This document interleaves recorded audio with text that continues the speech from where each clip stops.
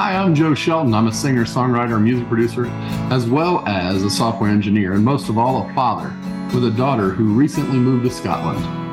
And I'm Bailey, a magazine editor, graphic designer, and illustrator. This podcast is our weekly catch-up. We wanted to share it with you and let you be a part of our family rabble. Hello, and welcome to Family Rabble, the podcast where we invite you into our living room and into our conversations as a father and a daughter. My name's Bailey Shelton. I am a writer and designer currently living in Glasgow, Scotland, originally from the Midwest, Indiana, to be more specific. And with me, I have, as always, my father, Dad. I'm Joe Shelton. I'm a singer and songwriter and music producer and video producer. And sometimes I do a lot of IT work, 40 hours a week to be precise. More than that. Hey, we talk about our fun jobs today. Yeah. Well, I mean, I don't know that I want someone emailing you like, hey, I have an opportunity for you to do more IT work. No, I'm not interested. I've got that covered. Yeah. So, yeah, I was like, you've pretty much reached the peak of your IT career. Like, I think that you're pretty much as high as you ever want to go for that. Yeah, I am. And I also don't necessarily want to take on any more of that ever. Like, so that's yeah. I reached the point of not wanting to take on more of it like 20 years ago. Actually, probably more than that. And yet I have taken on more of it, but only to the degree with which I need to. Yeah. No, I understand. I too have reached the peak of the amount of IT work I want to take on. Really? Yeah, it's a bare minimum. I'm going to let you know right now. That's way less than mine. Mine's not a bare minimum. Yeah, no, I know. The thing is, though, I wanted to get this straight off the top because, as we introduce people to the podcast and we move from 7 listeners, hopefully into, 8, maybe 10, fortune of 15. I do want to warn everybody that there is an explicit tag on this podcast. We do use words that would be rated as explicit in your book, but not in mine. So, fucking handle it. All right. Be aware. Yeah. Yeah. It's funny. We were having a conversation before we hit record, and I think that as time goes on, I've become more aware of like the Midwestern method of filing a complaint, and it's never like overt. It's something like, oh, well, I was really taken aback by that because I really so for example, we received a complaint about this explicit language, which really took me aback because I had assumed that the person in question was a really open-minded and understanding and compassionate person previously. So maybe they are. Maybe they are. Yeah. But in the Midwest, that's how you kind of say some shady things. Like that's the format that people take on. And I always find that fascinating because it's like it's very passive. Like you're not actively saying something. Also, by letting all of you nice folks into our family conversation, feel free to, if you want to interject, post something by all means on our Facebook or Twitter feeds. I'm Mr. Joe Shelton. I'm Mr. Joe Shelton. You can find me there, and you can make any kind of comments about Family Rabble that you want, as well as Bailey. Your Twitter is? Yeah, my Twitter is at Bailey A. Shelton. You can also find me on Instagram at Teeny Porcini. And you'll notice there that the content is very, very different. And that's because, quite frankly, the way I talk with my dad and the things we talk about, it's not related to anything that I do outside of our relationship. Exactly. I have a background in journalism, so I do a lot of journalistic writing, and I keep a very like curated tone everywhere else. Right. This isn't NPR. This isn't public radio. So and sometimes it's different. Most of my stuff will be about music and musicians, and so you're not going to see any of this other kind of content there, as we chat about everything in life and not just music related topics. So yeah. Honestly, we hardly ever talk about music here, right? That's, I mean, in fairness, I think that it's partially because you are far more involved in music than I am. True. But, you do occasionally appear on my other podcast, The Moonshine of Music. That's true. I mean, I've done some music writing as well. I recently on my Substack reviewed a performance by a Norwegian artist who was here in Glasgow. Her name was Siv Jacobsen. And then I also reviewed the 2 openers that she had for her show that are both from Scotland. So I occasionally dip my little toe in opinion. You're definitely going to drop in one of the first episodes of season 6 of the Moonshine of Music podcast, which is going to drop soon. So, and we've already recorded that, as far as I'm aware. We have, yes. And I, the stars may align for these to happen in the same week. Who knows? This episode and just depends on editing and stuff. But yeah. It's exciting. So last week, the exciting thing that happened was that we had the first National Road Music Series show. And so that was a really cool event. There's going to be so much about that on the Moonshine of Music podcast. But over here, I thought I'd talk about the behind the scenes kind of, personal stuff. So for myself, getting more physically able from, modern medicine helping my physical condition, made that night really fun. I was able to completely go through it, and I was completely and utterly exhausted after a full night of running a concert from the back end. But it was really fun because when you're the producer of the whole show, a lot of the time I just perform in a show, which is a whole different set of responsibilities. It's hang out, maybe drink a couple beers, go on stage, perform your music, right? Right. Producing the show involves talking to the sound, the lighting people, the people at the door, the people running the green room, the delivery people for different things, the bands, the order of the show, getting that together, making sure everybody does all their little jobs, the cameramen. I mean, it was a veritable cornucopia of all the different kind of activities you might expect in a theater concert that's being filmed. Generally speaking, you usually are just in one ring of the circus, but this time you were the ring leader, right? Right, and I'm in all the circus rings and trying to keep them all hooked together. I think we did pretty well, although it was,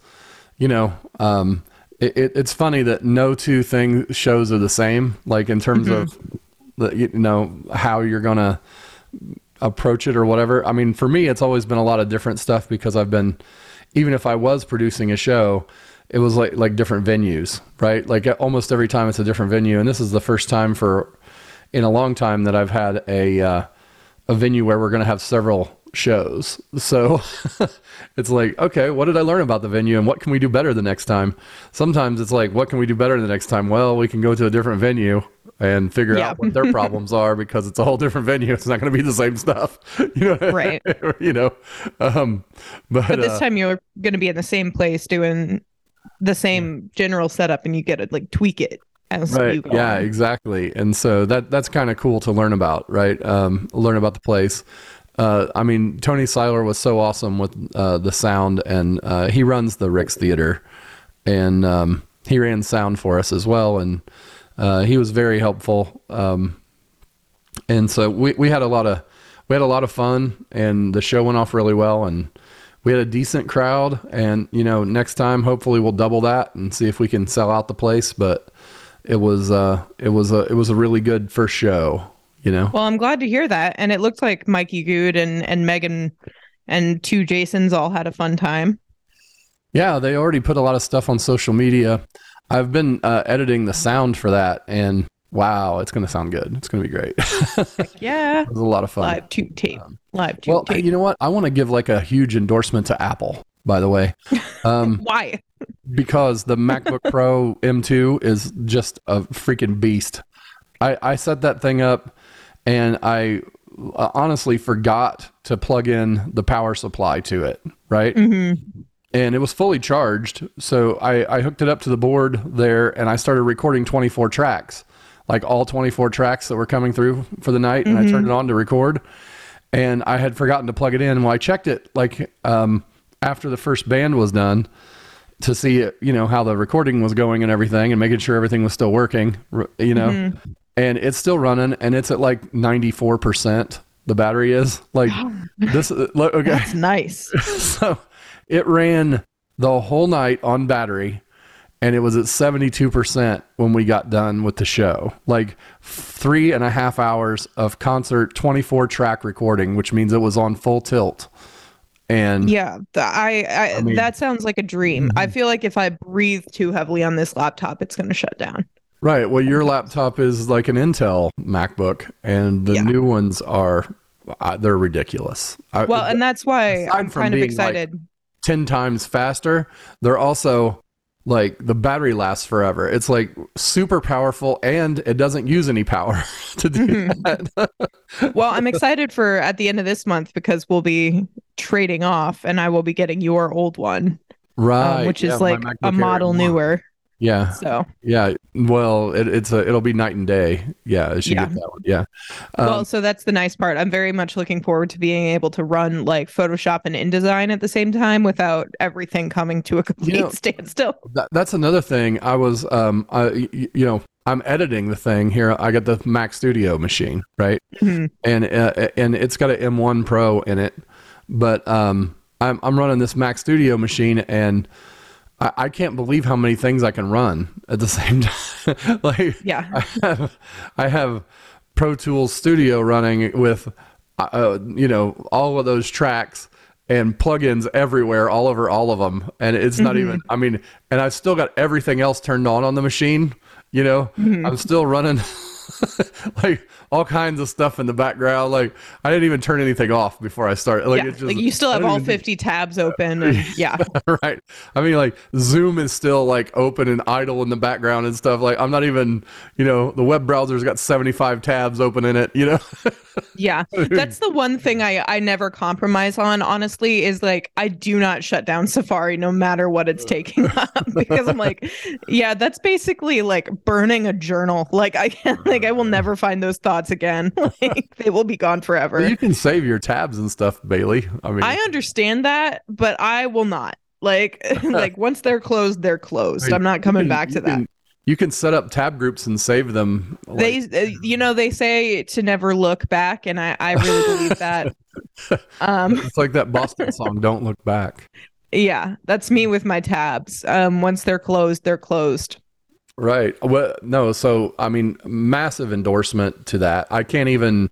The other thing is, it used to be that you would be on the train of, oh, Macs are expensive.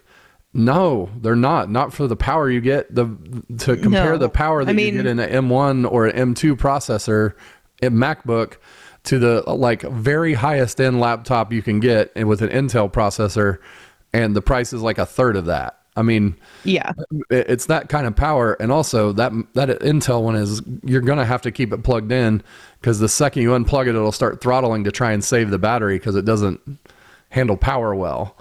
And the MacBook will run the same power on battery or not. It does not throttle. So I pushed my. This is another instance of me pushing my computer to its very limit. But recently, Adobe released for beta their generative fill and Adobe Firefly, which is the AI version of the AI version. Yes. So, and I wanted to play around with it because I am a graphic designer. I do marketing, graphic design. And a lot of people in the AI space are like, well, there's no reason to have a creative team on file. There's no reason to have a graphic designer on staff anymore. AI is going to basically make that position obsolete. So I beta tested. I was like, okay, well, I have some key job functions that I know my boss can't do on his own. So I'm going to sit down on Memorial Day and I'm going to practice seeing if my boss could do my job with just generative fill as it is right now. Because as it stands with an online AI generator, you can't. Like even with really good ones, it's more like they give you a starting point, like with brainstorming, and then you can use that to make something more cohesive and real. So I went on, I wrote down like a list of things, and I tell you, some of them are hilariously like not what I was looking for. Like I loaded in uh I loaded in like a few photos off of a wedding album I handed off last month. And I was like, okay, well, let's see if this will cut down my time as like an editor when I'm doing wedding photography edits. And I was like, one of the big things is like if you mess up on a few shots, there are some things that if you fuck up, you have to like really, really edit for hours to get it back to a point where it's like a usable, noticeably nice photo. And one of them is like, if you mess up the exposure, which is really easy to do with a wedding dress involved. If you mess up the white balance and exposure, then like it's add hours to your editing time because you're trying to like basically reconstruct somebody's face because it's blown out. And I was like, I wonder if AI can assuming this person is like white, then it's really bad, right? Yes. So the whiter the person, and the white dress, and there's no contrast. So basically, here's the scenario. Just like makes everything white. Yeah. So we did the getting ready photos. We were heading out for the first look. I went ahead of the bride. I was like, hey, wait up. I need to readjust my light settings before we do the first look because it's very, very bright outside. So I did that. I readjusted. And then I said, okay, we're good to go. And then as soon as she stepped into the frame, the entire camera was set that it like offset because of the whiteness of her dress. The whiteness of her dress was the whitest thing in the frame. And so it blew out not only her dress, but also the groom's face. And that's like horrible, not good. So I threw in one of the blown out before I like caught the thing and corrected. I threw in one of the blown out photos into Photoshop and I selected it out with generative fill. And I was like, hey, I basically like I did some variations of prompts basically for like an hour and a half, just trying to get generative fill to like color correct his face. And it would not do it. Like it was like, do you want a different man's face on this body? Is that what you're asking for? No. What about a mask? Do you want me to put a mask on this man's face? It was basically what if I make him African American? Would that make it better? What it was doing was it said, you fucked up and there's no way to fix this, bitch. Yeah. Which is not necessarily true. It's like with AI technology, if they developed it just a little bit in the direction of like helping photographers, like you could easily say, okay, Photoshop, here is the Lightroom album. Here is the subject and select it in 10 photos. It's like, now can you fix his face in this one? Like, and it would do it. Like an AI could 100% figure that out, but you would have to develop an AI algorithm to do that. Like, and they aren't. So it was like, okay, I'm not worried for at least another 5 to 10 years on that front. Like, like I don't. I'm like, okay. Then I'm not worried about it at all. So here's why. It's not really AI. Okay. Okay. Go on. It's not an artificial intelligence. It does not think on its own in any way at all. It's not sentient. Okay. It is programmed by people. Okay. Yeah. It's using a lot of variables and a lot of information in order to generate something that's computer generated. Yeah. But and it's kind of automated. So you could call it maybe automated fill, but it's not artificial intelligence. It's just not. Yeah. I mean, so that's exactly it's like it's not, it can't think for itself. And so it's just as good as whatever the programmers are. Yeah, pretty much. So, and that's exactly. It's like you see all these examples, and it's like there were a lot of Twitter threads this weekend and this week about generative fill, where they were like, "Look at the massive power that it's doing," and I was like, "It's just creating AI images. Like, it's doing it inside Photoshop, which makes it easier to use AI because then you don't have to export and edit them from there." But it's not doing any revolutionary function that it wasn't doing when it was online. You know what I would So- like in terms of AI? I would like some AI that like makes Adobe Photoshop easier to use, or makes Adobe Premiere easier to use, or makes Adobe Illustrator easier to use. And the easiest way to do that would be to, throw out what they have there and kind of start over in terms of naming things in the application. The naming of all the different functions is ridiculously unintuitive and silly, and you have to go into a whole Adobe mindset to figure out what the buttons mean on half of the shit instead of it saying something obvious, Yeah, I mean, as a person who already has kind of been trained on that language and knows it, I don't really have a problem with that, but I understand that that's like the barrier for new users when it comes to like using Photoshop and Illustrator and InDesign is that like, I've been using them for a long time, and I stay away from a whole lot of the functionality of it because I don't want to dedicate the amount of time it takes to learn the nomenclature. Whereas honestly, if you everywhere were to else in the world, it's called something else except for Adobe's product, where they name it something weird, and you can't find anything. Well, I mean, honestly, here's my take on this. Okay, Adobe is a powerful tool, and the whole point is for you to train on it, and it can do things that it's like coding, right? Like there are a lot of stupid things in HTML, CSS, JavaScript has some stupid stuff in it where it's just heritage code built on top of itself. And so some of the logic in there is inherently flawed and kind of fucked up, but you know it when you see it and you can work around it. That's Adobe. And so it's like when you are working in it every single day and you are building assets, it's not really a problem. But if you are a person who isn't trained to use it all the time, then it is easier to just hop on Canva and whip something up that's templated, and that's fine. And that's kind of my advice for like. Here's the thing: when I go on Canva, I don't even use their templates. Like Canva is so much easier to use than Illustrator, just from the ground up to build something cool. That I'm going to be honest with you, dude. Even if you're not loading up a template and dropping in your shit, Canva is basically templated across the board.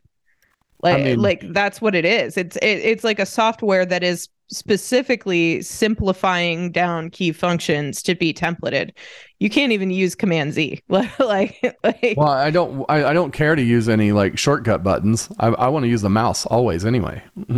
Okay, I fully disagree with that, but that's just because Command Z is the undo button, and it's so much easier to just press Command Z than to find where the back button is in Canva. Yeah. I get all of that. Like I know why shortcuts are powerful. I use them all the time when I'm programming. Okay. Yes. But what I'm talking about is when I'm trying to make a graphic or whatever, I'm going to use the mouse 90% of the time.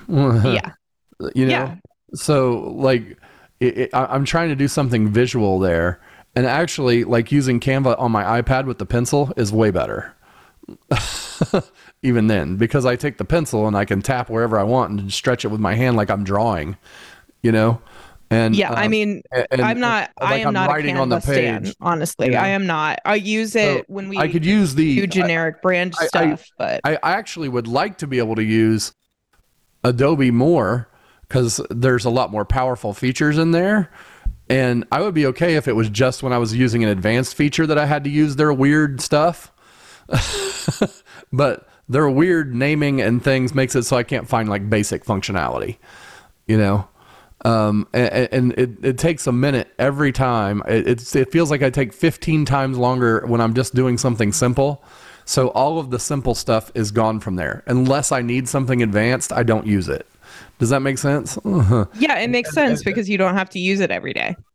Right. If you used it every day, it wouldn't be a big deal, which means that like basically what I'm saying is like Adobe programs are not meant to be used every day or even are not meant to be used once every 3 months is what I'm saying. Yeah. I mean, I would use it a lot more than every 3 months if I could do simple things in it fast. Yeah. Which is what Canva is designed for. So, right. So it's not a product for doing something fast. I use Canva and Typorama a lot. Yeah, because you're making quick little silly graphics and it doesn't have to be perfect. I'm taking photos and putting graphics on top of them most of the time because I'm trying to make a quick advertisement for whatever show's happening that week. Yeah. And I don't have time and honestly, to an hour of Photoshop. you know? So this is also a thing that it's like when people talk about like graphic design jobs and being replaced by software or whatever, it's like a lot of the time the jobs that are being replaced are stuff like that, where it's like, do I want to make 25 graphics that all kind of look the same, export them and send them to your social media manager every single like quarter? Probably not the best use of my artistic vision. No. Like that's not my dream job, to make 25 graphics that have the same general copy text on them and then to export them. Like, load in the photos, put the copy on top, export them, send them to the social media manager. She asks, hey, where are the captions for this? You go, I'm the graphic designer. And then she goes, oh, so should I write those? And you're like, I don't know. You're okay. And then it repeats.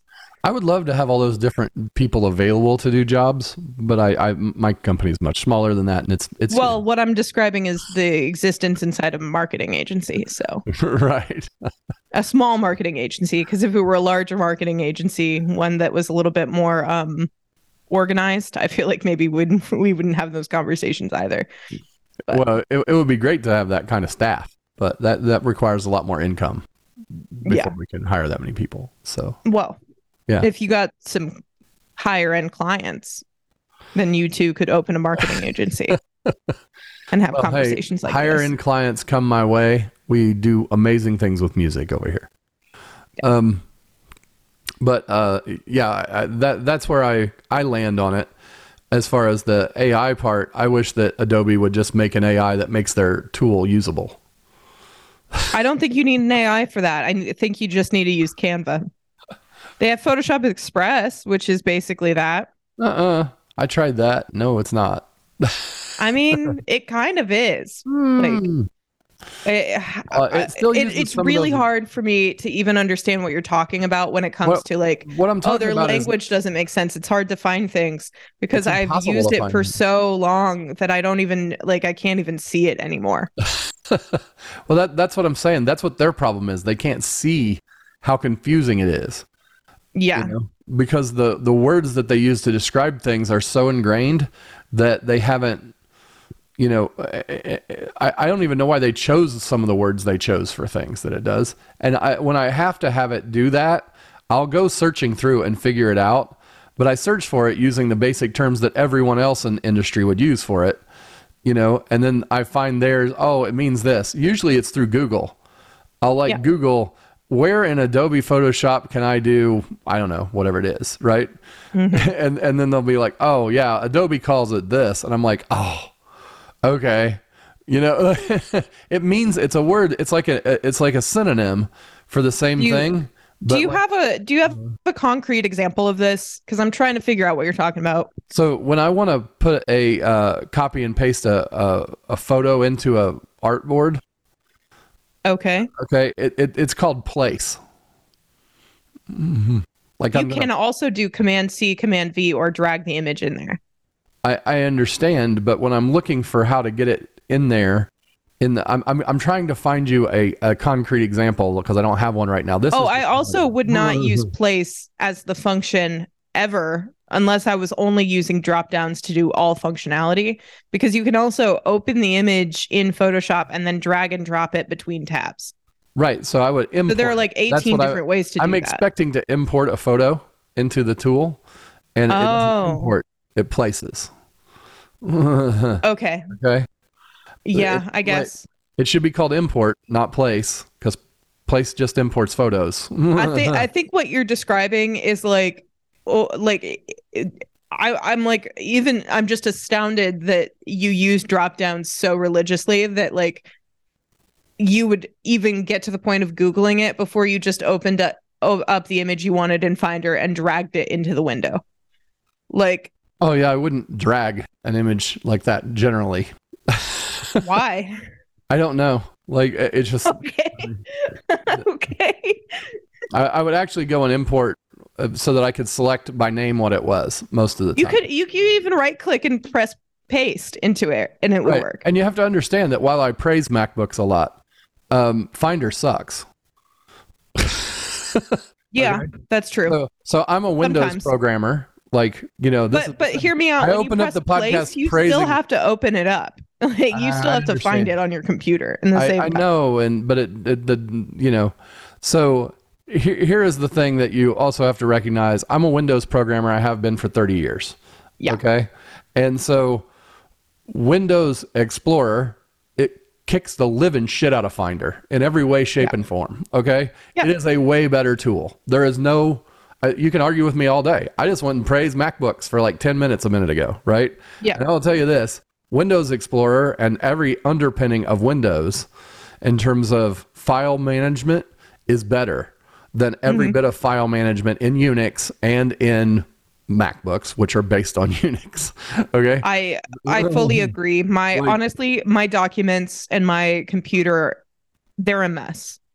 And they are because they haven't spent any time doing basic file management and making it better.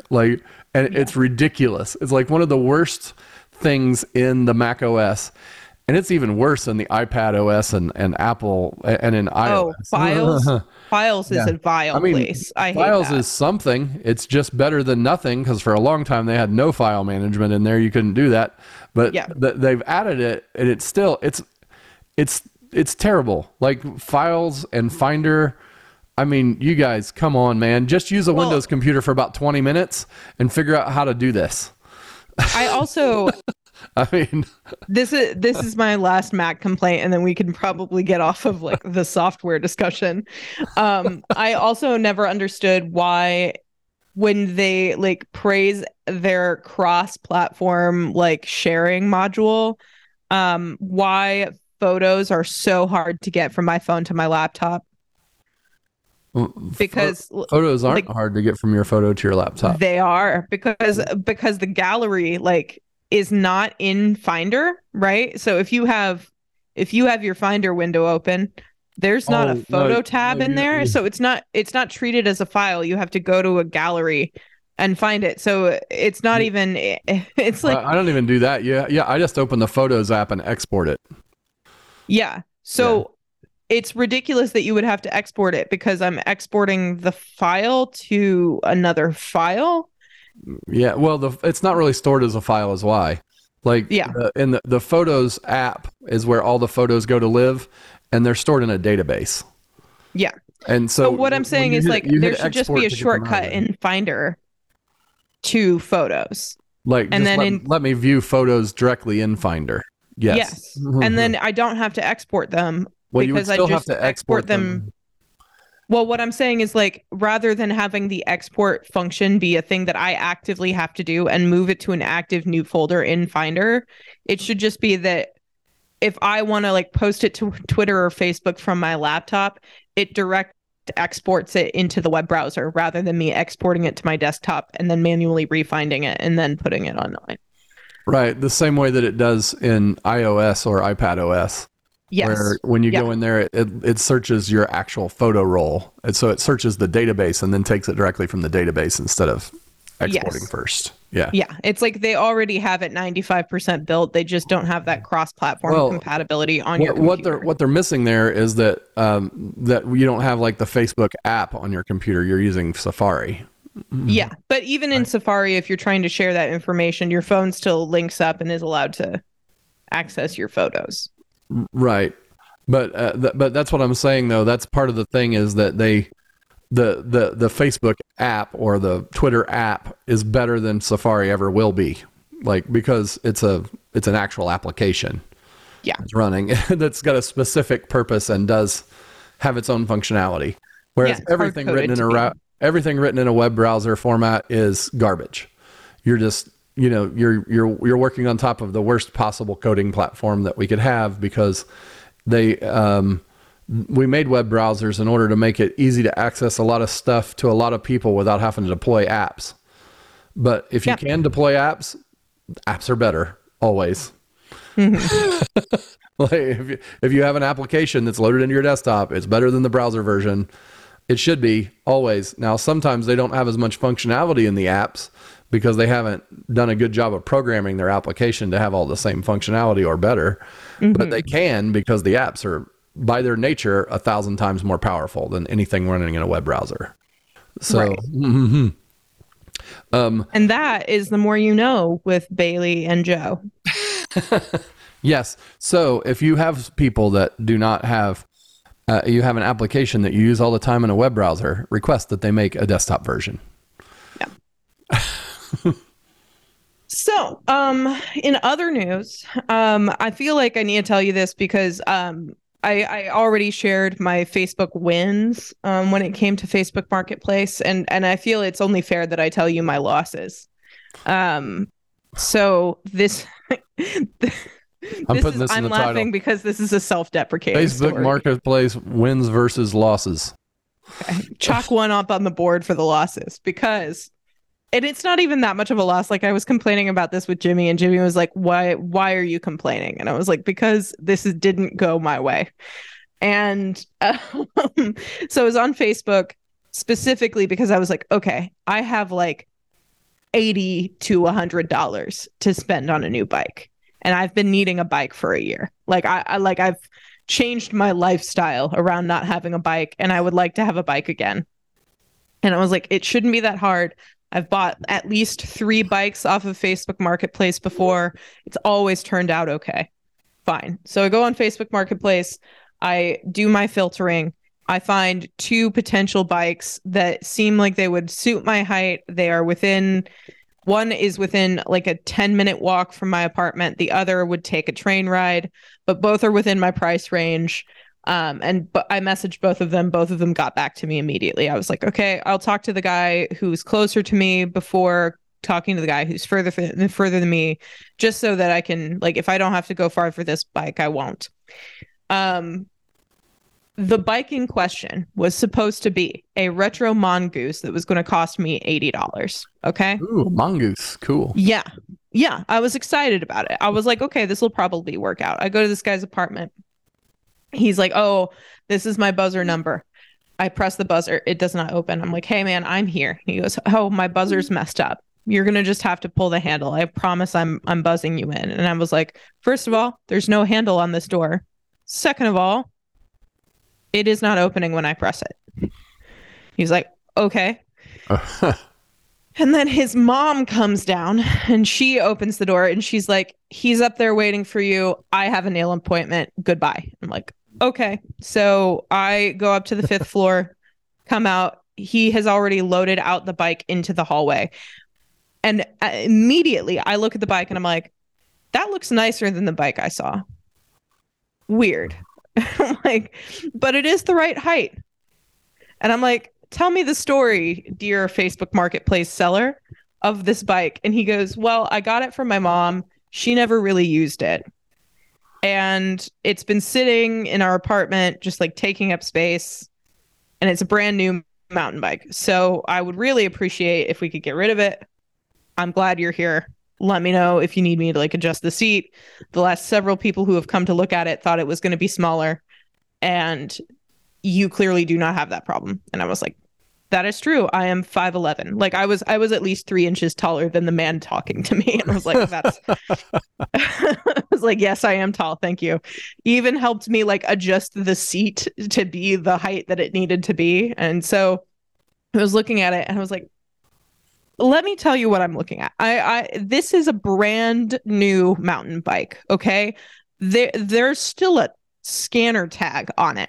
The chain is still shiny. When we adjusted the seat, there was like oil on the like seat. Like this was supposed to be a retro mongoose, right? This was supposed to be a retro mongoose. So already I'm suspicious, but I'm like, okay, interesting. Is it about to be my lucky day? And so I'm like, okay, it looks good, man. What's your payment information? And I have it all typed in. And I'm like, just to be sure, you said 80, right? And he goes, 280. And I was like, I'm sorry, what? And he goes, yeah, it was listed for 280. And he like pulls up the messaging on my phone and he's like showing me our conversation. And I was like, that's not the listing, but I was like thinking, I was like, this can't be right. But then he was like, I mean, I guess I can go down for a little bit for you. And I was like, 180 then, I guess. It's a brand new bike, like whatever, 180. And he goes, that's a lot. That's like $100, man. I'm like, yeah, I thought this was gonna be $80. And he was like, what if we go down to like 260? And I was like, 240? And he was like, I can do 240. And so I paid $240 fucking dollars. And I was talking to Ross about it afterwards. I was like, I'm honestly embarrassed because like I did not want to spend that. That is so much. That's 3 times what I was planning on paying for this bike. I honestly, like, budget wise, it like is throwing off my entire monthly budget. Like, I have been living really lean lately. Like, this is an external expense that I was not expecting, and I've not needed a brand new bike in a long, long time. And Ross was like, so what I'm hearing from you is like, you paid that man $240 for a bike because you didn't want to make it awkward between you and the stranger asking you for money. And I was like, yeah. Yeah. Yes. and he sold you the stolen bike for $240. And, you know, it's a nice bike. It's a very nice bike. Okay. But I mean, it's like too nice. I'm feeling like it was stolen. Like, I mean, I know you don't have the whole story, and you're just like, okay, the story I got was this, but it feels shady, really shady to me. Yeah. Honestly, yes. And so I felt I needed to tell you that I'm not 100% all of the time the badass barterer that I claim to be. And sometimes Bailey, that's pathetic. I would have just left. I know. I was like, literally, as I took the bike down the stairs, I was like, this is fucking pitiful. I was like, why did I do that? This is, it wasn't even a question for me. I'd have just been gone. I know. I was like, the next time you have that situation, think, what would Dad do? He would walk away. He would totally walk away. I was like literally in the elevator with like the bike standing up beside me. Like, why did I do that? What the fuck, hey, at least man? they had an elevator. There you go. That's a positive. Yeah. So, well, and I, you know what's doubly bad about it is, so as I said, it's a mountain bike. I've never ridden a mountain bike in my entire life. Oh, really? It's a 24-speed mountain bike. I'll send you a picture once we're off this call. Yeah. So you never rode my bike? I had a mountain bike. No. So this was the first mountain bike that I've ever really ridden. And I didn't realize that mountain bikes, like the tires are intentionally soft. Yeah, but you can air them up a little bit. You can give them a little extra.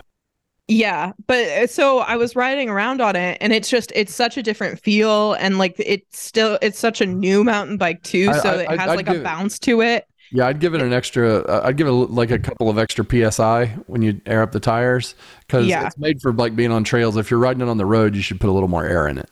Yeah. So basically, I was like riding around and I was like, man, this is gonna take getting used to. Like I've never really understood switching gears. I've not ridden a mountain bike ever, and it's a different feel of a bike. So when you're on, switching gears tutorial, like lower gears are easier to pedal. So when you're going up a hill, you might need to like crank her down a little so that so basically I'm like I remember it being explained to me the last time I rented a bike where it was like, when you're going uphill you want to lower the gears, and when you are going downhill you want to raise the gears. And I was like, okay, higher number downhill, lower number uphill, that's easy. So but with flatland sometimes it's like I'm having a hard time pedaling and I don't know exactly where I'm supposed to be in the middle of these 24 options. I'm like, this is just pick something else. It's fine. So basically what I'm saying is like, I'm like, there's this learning curve, and I was riding around. I was like, I've bitten off more than I can chew with this bike. Like, this is a whole meal of a bike. And I was looking for like a snack bike. And so it's like I'm riding it and it's in the back, and I'm probably going to use it later today because it's supposed to be nice all week. And someday when you come back, when you move and you come back to America or wherever, you're going to sell that bike and get like $80 out of it. And that's going to be the day when you I know. I'm gonna really take my lumps that day. That's the day when you're gonna be like, Oh my God. Yeah. That I totally was held, scammed here. No, here's some other like takeaways from this that I think will ease your mind a little bit. Like it is, I think it's like, as far as sticker price goes, it's probably I paid full price is basically what it was, because I showed it to one of my friends, Jamie, and he actually likes mountain bikes, and he was looking at it and he was like, "Yeah, that's a nice bike. Like that's a really." Like, I mean, I don't know what your problem is because I would love to have that bike. And I was like, okay, well, I'll be $240. And then I like had it out back and my neighbor like saw Jimmy looking at it and she was like, oh, is that yours? And he was like, no, it's Bailey's. She was like, oh, it was really nice. Like, did she just get that and was like talking him up about it? Apparently she like recognized the brand of it or something. You better have like one of those big U-bolt tie downs for that thing, because I do. Yeah, maybe an alarm system and a camera on it. Here's the thing: if someone security guard, I don't know. If somebody stole that bike or broke the U-bolt on it, it can only be one of 16 households that are responsible, because there are only 2 buildings that are like have access to that area. Well, yeah, but when you're out and about is what I'm saying. Yeah, I mean, I always have a bike lock, but yeah, U-bolt, the best one. Yeah, really hard I know. to break. Yeah, I have a U-bolt. Yeah. The lady at the bike shop was like, you put it through the back tire and then part of the frame. I was like, I have used a bike lock before, but thank you. I lived in downtown Indianapolis. Like, I used it. Yeah, I was like, hey, apparently I'm giving off the rookie vibe. Well, you did. It's like she was there when I was go in to buy an $80 bike and spent $240. Yeah. From a Facebook ad. I know, and you know what? I went back and I looked back at the Facebook ad when I got home. I was like, was I wrong? No, I was not. I was bait correct. And switched. That's what you. I was bait and switched so hard. So hard. Yep. Yeah. So that was part of my week. Nice.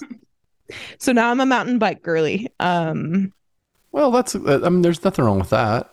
Yeah. It'll be fine. I was like, I guess this is the bike I will be using for the next like 4 years. Well, we're gonna have to really put some miles on this.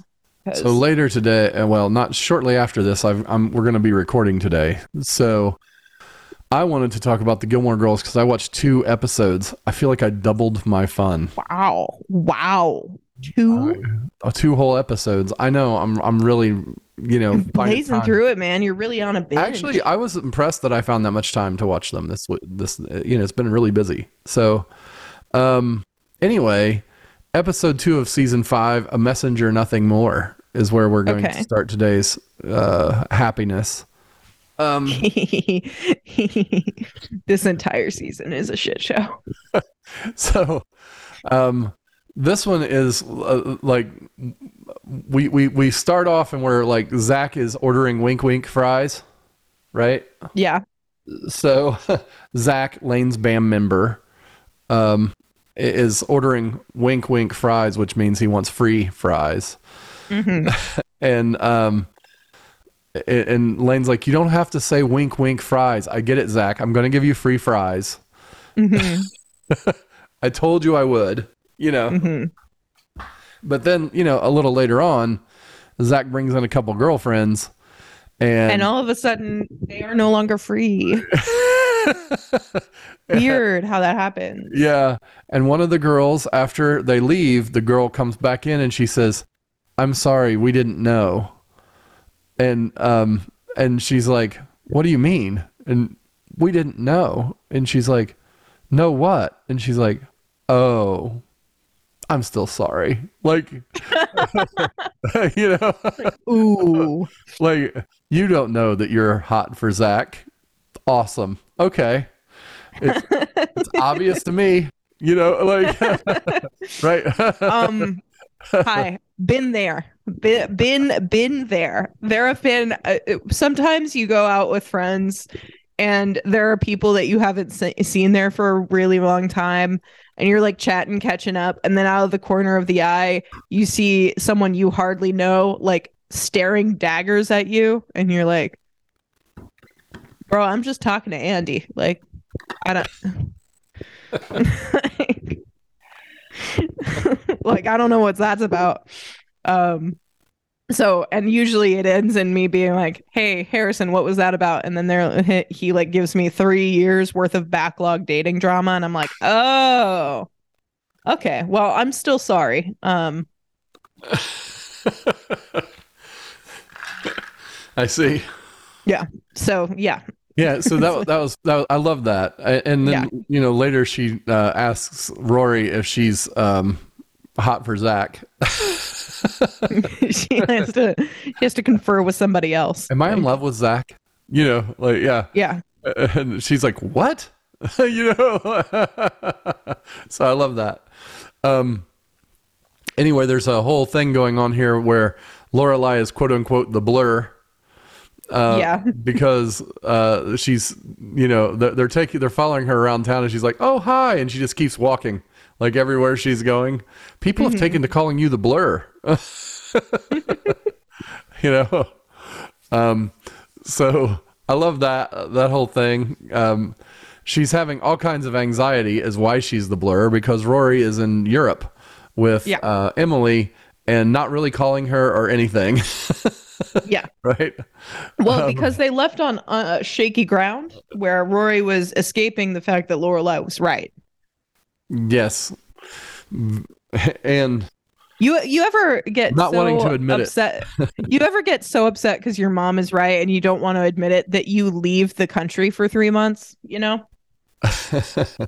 Well, it has to be a major thing that happens to cause that. And this pretty much was. Right? Yeah, I mean, it was pretty serious. Yeah. So, I love going when they cut away to them in Europe. It's like Emily. What I love is that Emily is using like tourist Italian, and she seems delighted by it. Yeah, well, the thing is, she's actually decent at it enough that they understand her, Yeah, 100%. And that it's like, oh, wow, you have the money to come to Italy whenever you want, right? Like, and have, basically. And have. Yeah. So, and also, like, the people at the hotel know her, even though she hadn't been to that hotel in, like, 3 years. The guy is like, it's the same as it was last time you were here. She's like, something has changed out there, and Rory's back there, she's all melancholy, but she's looking out there and she's like, I don't know, Grandma, it looks beautiful. Like, yeah, like she's totally not having a problem with the view, Yeah. She's in her head about a lot of other things, but the view is not one of them. The view is awesome. Yeah. She's like, honestly, I have a lot of notes, but none of them involve the view. Right. And so the cutaways in this episode, I think, are just brilliant and awesome in terms of what, how they set up the season more, but we have Luke at the Renaissance Fair helping out. Oh my God, I love Luke at the Renaissance Fair. I love it. Like, he's there and there's a whole gossip chain going on at the Renaissance Fair about people that he's getting the skinny on. TJ is completely milking his injury, of course. He's also kind of torturing Luke a little bit. Well, he loves to torture Luke. That's his favorite sport. But his specific gimmick on this one is like telling Luke to not do anything out of like period. Yeah, you're not following the Renaissance auditors are going to come along, and you're going to be in trouble. Yeah. This is an immersive experience, okay? You can't be using your phone, and you're not using the official fair language, right? And then TJ's sitting on a lawn chair back there, and he's got a television in his lap underneath a blanket. Yeah. He's watching the Yankees play or something. And Luke's like, what are you doing? Oh, I wouldn't want the Renaissance Fair auditors to get you. And he grabs the TV off his lap and walks away with it. Oh, that's awesome. And then I also love that he's looking for a gift for Lorelai to take back, right? Mm-hmm. And a necklace to match the earrings or whatever that he gave her last season. Yeah. And so this is when Liz finally finds out that that it's Lorelai that he's with, right? Yeah. And she goes, "Huzzah!" And the whole place goes, "Huzzah!" I'm like, that's the best. And what I think of every time I hear "Huzzah" for some reason is The Great. Yeah, me too. The show The Great, where every time they say "Huzzah," they break all their glasses on the floor. Honestly, so excited for the next season of that to come out. I've been getting ads, and I'm like, yeah, I'm watching it. Stop showing me. Thank you. Hey, huzzah! They break every glass in the room. Every time I think of that, I'm like, the people that have to clean up around there, jeepers, cats. I bet they get a lot of like glass cuts. I mean, because there's no way you're getting all of it, I wonder if they have some kind of tool for that. 100%. Every time I watch that show, I'm like, this is a shoes on kind of household. Like, there's no way you can safely walk around this. Anyway, back to the Gilmore Girls. So Luke has been out of town, and Lorelai thinks he isn't coming. Right? These are lies. You're not coming back, right? You're going to the Renaissance Fair forever. Another good cutaway is Michelle at the end, because we're watching The Blur, right? Mm-hmm. And there's a couple of kids. These people want to leave their kids at the end while they go see things, and have Michelle watch them. And the kids love Michelle. They love him because he's so mean, right? Yeah, they think it's hilarious. They think it's so funny. They have a very particular sense of humor, and they love Michelle. And the ruder and the meaner he is, the more they love it. Yeah.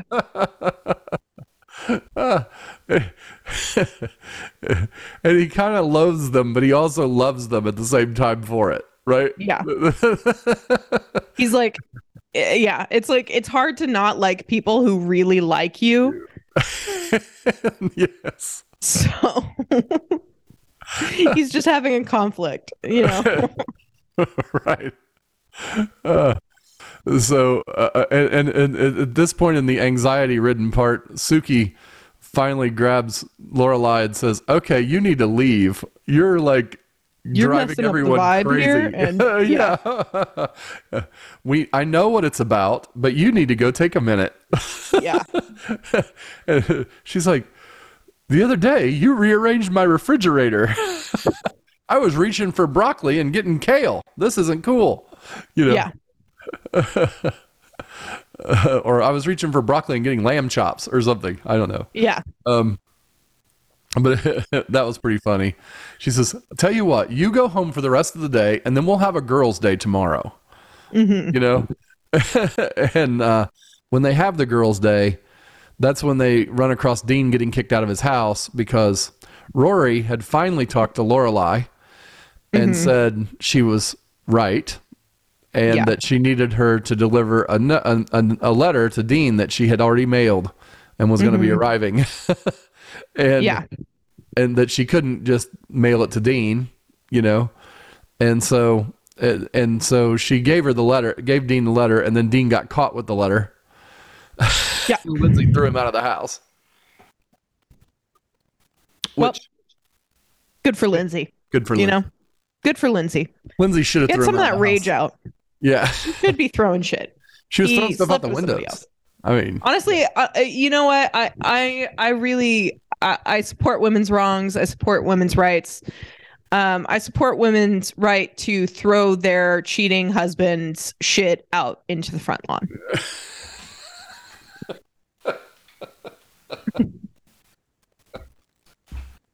So in this regard, Lindsay is correct. Yes, definitely so. Now, when it comes to her pot roast recipe,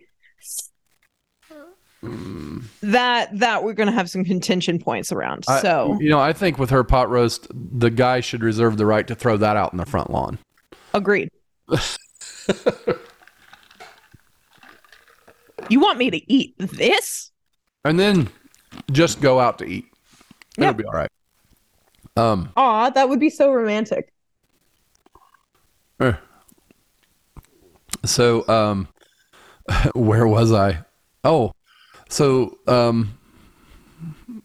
Rory gets back home and they're walking through the town square and they run into Lindsay and her mom, and that was harsh. You know, she called her a harlot and a whore and all kinds of things. Yeah, right? That was not cool. And Lorelai's like, wait a minute, don't talk to my daughter that way. You don't have any right to talk to her that way. She has the right to talk to her that way, but you don't. Yeah. That's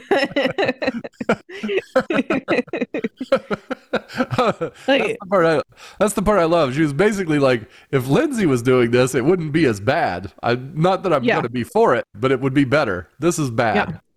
Yeah. She's like, Lindsay at least has a horse in the race. You, however, aren't even defending your daughter. You're just being sex shamey. Like, that's not you're just being mean. Yeah.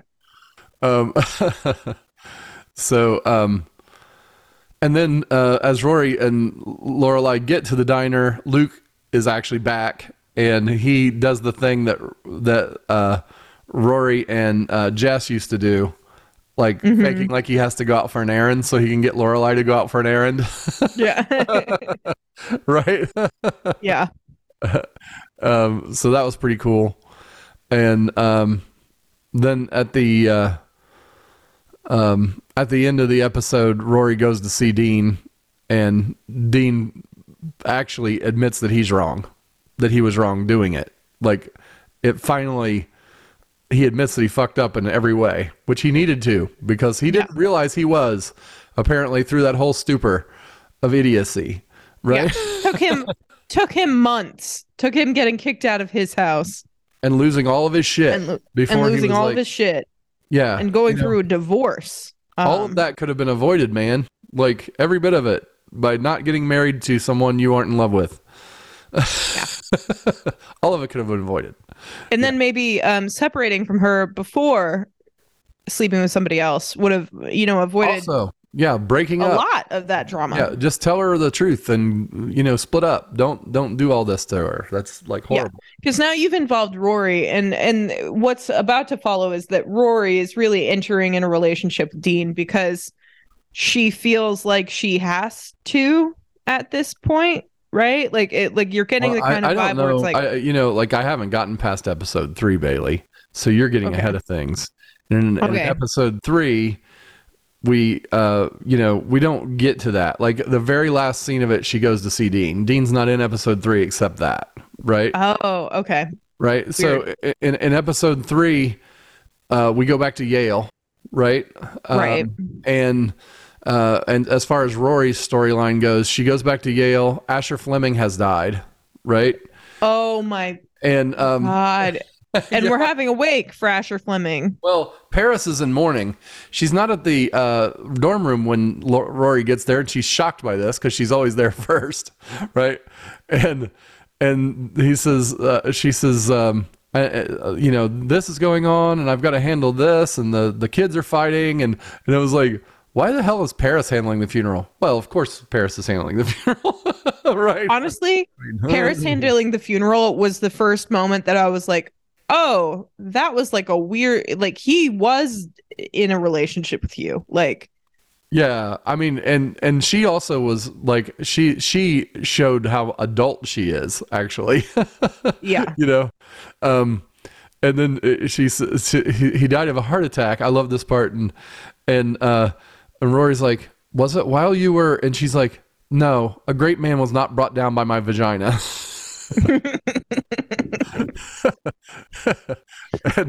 and Marty is there because they ran into each other on the way into the room, and Marty is there in the room with Rory, and when she gets off the phone, she tells him, and he's like, oh man, I lost the pool on how Asher would die. That's so crazy.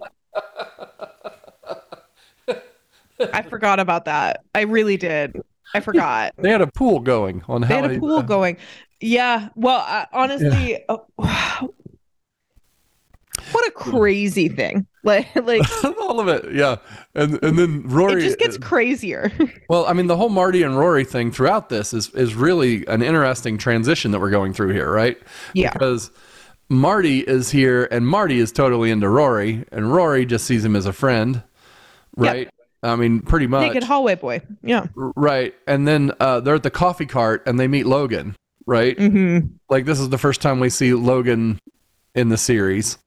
And he has hired Marty before. That's how they meet. He hired Marty to be a bartender at one of his events. Yeah, one of his parties. And she has no idea who this kid is yet. And that he's really, really rich. She's got that part because he's hiring other students to be bartenders. Yeah. But they don't really talk. He kind of ignores her pretty much and just talks to the others while Colin's being goofy.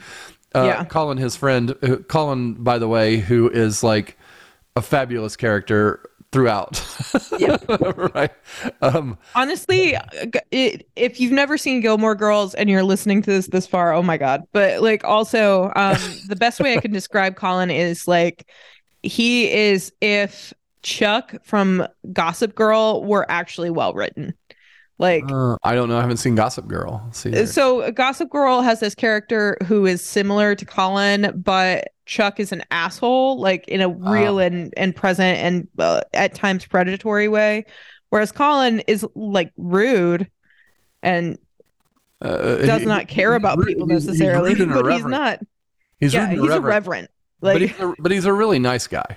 Like, actually, yeah, exactly. Like he's not an actual asshole. He's just irreverent. So yeah. But anyway, so they end up when she's putting up posters about the funeral, she runs into Logan again. And Logan specifically is like, "Was this your boyfriend?" Yeah. And he's like, "Well, you see how I would get the idea. I mean, you're putting up." Having a wake posters for his wake. And the look on her face was like, "Oh," he's like, okay, like, obviously not, right? I love that when the actual wake happens, everybody shows up because they think it's just a party, like a theme party. Yeah, but then it's like the vibe is off, and Paris is suffocating the vibe. Okay, she is like holding it down, like. But she's trying to give away his books to all these people who don't give a shit, right? Yeah.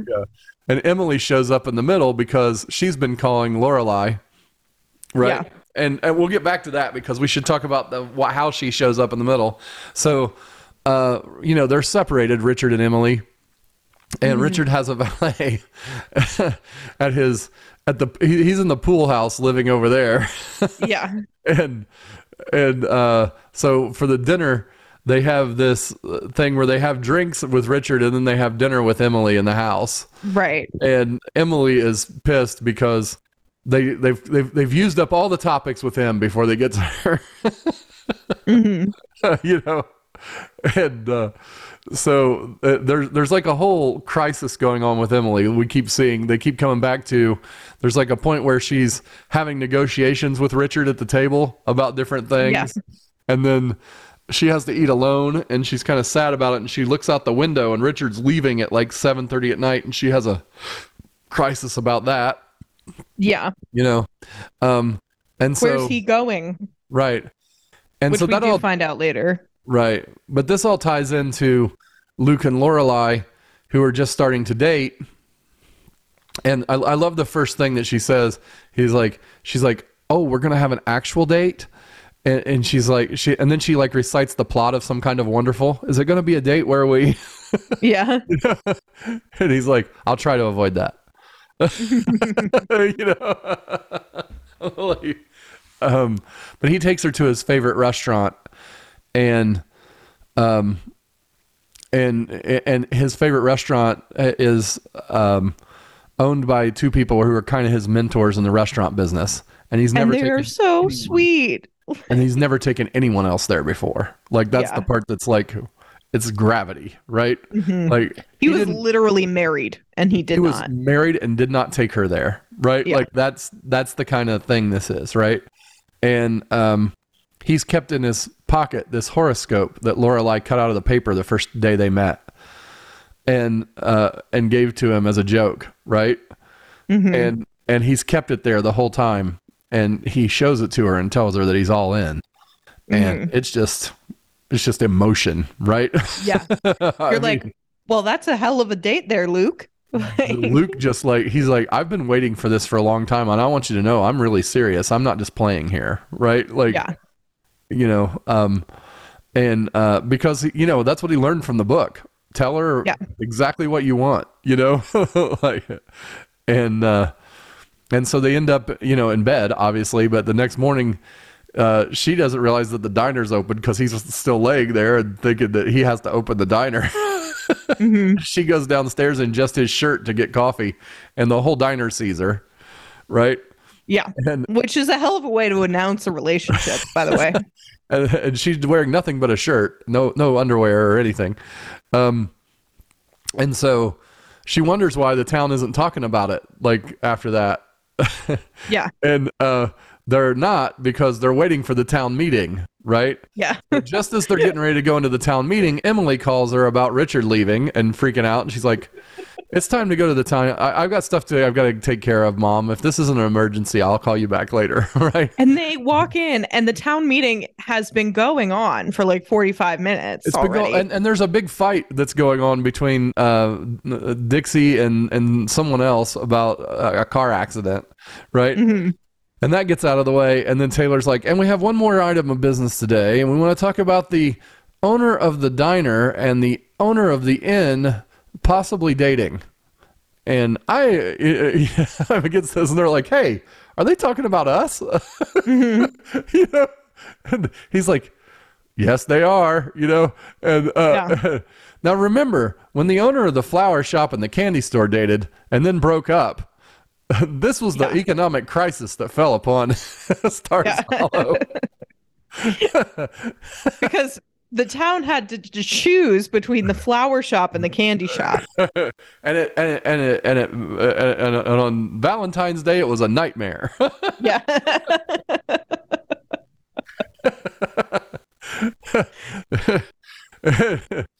And she goes out to take another call from Emily, and accidentally mentions that Rory is having a party, right? and so then she goes back in, and because she's hurrying back in there, and she comes in just as Luke's getting up and going, I've had enough of this. This is our relationship. It doesn't concern you or anyone else. It concerns her and me, and that's it, you know. And he's like, well, you know, and I'll tell you what, if we break up, I'll move away and I'll sell the diner, and it will be will that make everyone happy? The resolution is carried. Luke will move away and disown the town if he breaks up with Lorelai. And then Lorelai thinks it's really sweet, right? And then she says, oh shit, and she picks up the phone and calls Rory, I'm sorry, like just as Emily's showing up. And that's where we get back to Emily showing up at the party and not knowing that it's for Asher Fleming, right? That was how your father tells me, your grandfather tells me nothing, you know. I didn't even know about this, you know. And Paris comes in. Of course, she has no idea that Paris has been his girlfriend. Dating Asher Fleming, right. And then Marty starts talking to Rory about asking if she's got a boyfriend, and she says, I don't know, and she leaves and goes to see Dean. Yeah. You know, and so she's like, let me go check, actually, Marty, before I completely reject you without a reason. Let me see if I do have a reason. Yeah. So that's where I'm at. I'm stopped right there. So all right. Well, catch up faster. Hey, I got 2 in. I feel like I did a lot. Like, that's like an hour of television. 2 hours. Oh. The shows are 48 minutes long, man. So it's an hour and a half. Yeah, hour and 40 minutes. Yeah. Almost. Well, congratulations. Now, you know, I do recognize that Sarah and I did yesterday go see Guardians of the Galaxy Volume 2 at the theater. Yeah. And I could have gotten in like 2.5 episodes of Gilmore Girls, but it was really fun watching the Guardians of the Galaxy. Well, that's still in theaters, or I would ask you some plot relevant questions. So yeah, no, we'll save that. We'll save that because we don't want to like do any of the spoilering of something that's that fresh. Yeah.